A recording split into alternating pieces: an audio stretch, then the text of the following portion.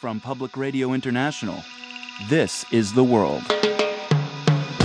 A co-production of the BBC World Service, PRI, and WGBH Boston.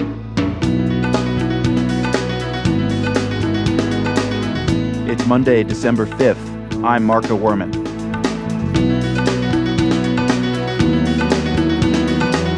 More Euro crisis talks today. The leaders of France and Germany say a new treaty is needed to prevent another crisis in the future. Meanwhile, the global financial crisis means business is up for companies that print paper money. People are reluctant to keep as much money in the banks, and they're pulling it out and going back to the old form of sticking it under their mattress. And later in the program, a Tamil song breaks through language barriers in India. There's only one song that people are humming, and it's Kulavedi, the Tamil song.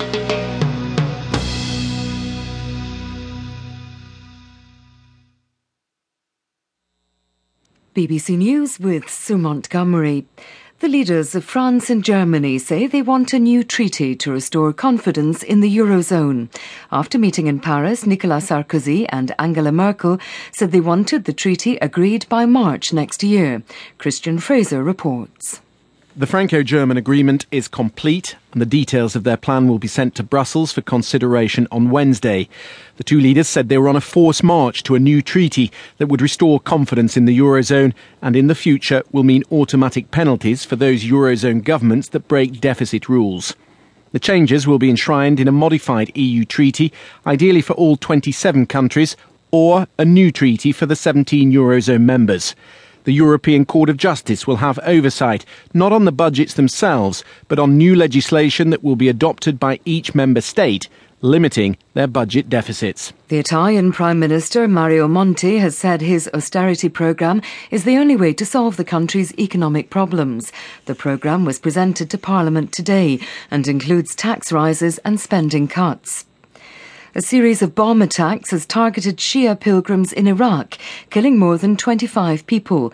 3 roadside bombs hit pilgrims travelling through Baghdad. A car bomb also exploded in the central city of Hilla. The attacks came on the eve of Ashura, the most important Shia religious holiday. Here's Sebastian Usher. The worst violence in Iraq has been sectarian between Sunni and Shia.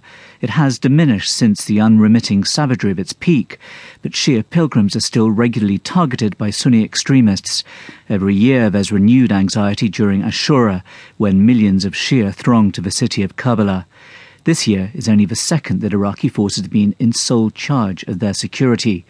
At the end of the month, the American troops still left in Iraq will leave. The Iraqi authorities say they're now capable of protecting their people.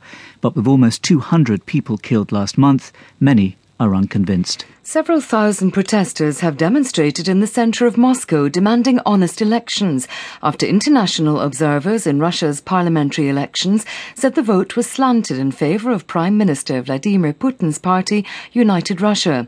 Steve Rosenberg in Moscow has more. At least 2,000 protesters gathered in the centre of Moscow. They demanded honest elections and chanted "Down with Putin." There were scuffles with police and a number of arrests. Earlier, European election observers in Moscow concluded there had been flagrant violations and manipulation during the vote, including the stuffing of ballot boxes. But the Russian authorities reject the criticism. President Medvedev has said the parliamentary election was fair, honest and democratic. BBC News.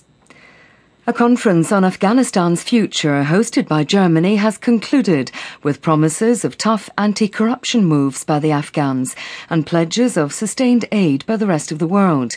The Afghan President Hamid Karzai told participants his country would need support for at least another decade after the withdrawal of NATO troops in 2014. The man who used to lead Ivory Coast, Laurent Gbagbo, has become the first former head of state to appear before the International Criminal Court. Mr. Gbagbo confirmed his identity before the judge began to introduce the case against him. He's been charged with crimes against humanity in relation to the bloodshed that followed disputed elections last year. Mr. Gbagbo complained about the way he was arrested in Ivory Coast following heavy bombardment of the presidential residence by French troops. He also said his transfer to the ICC was illegal.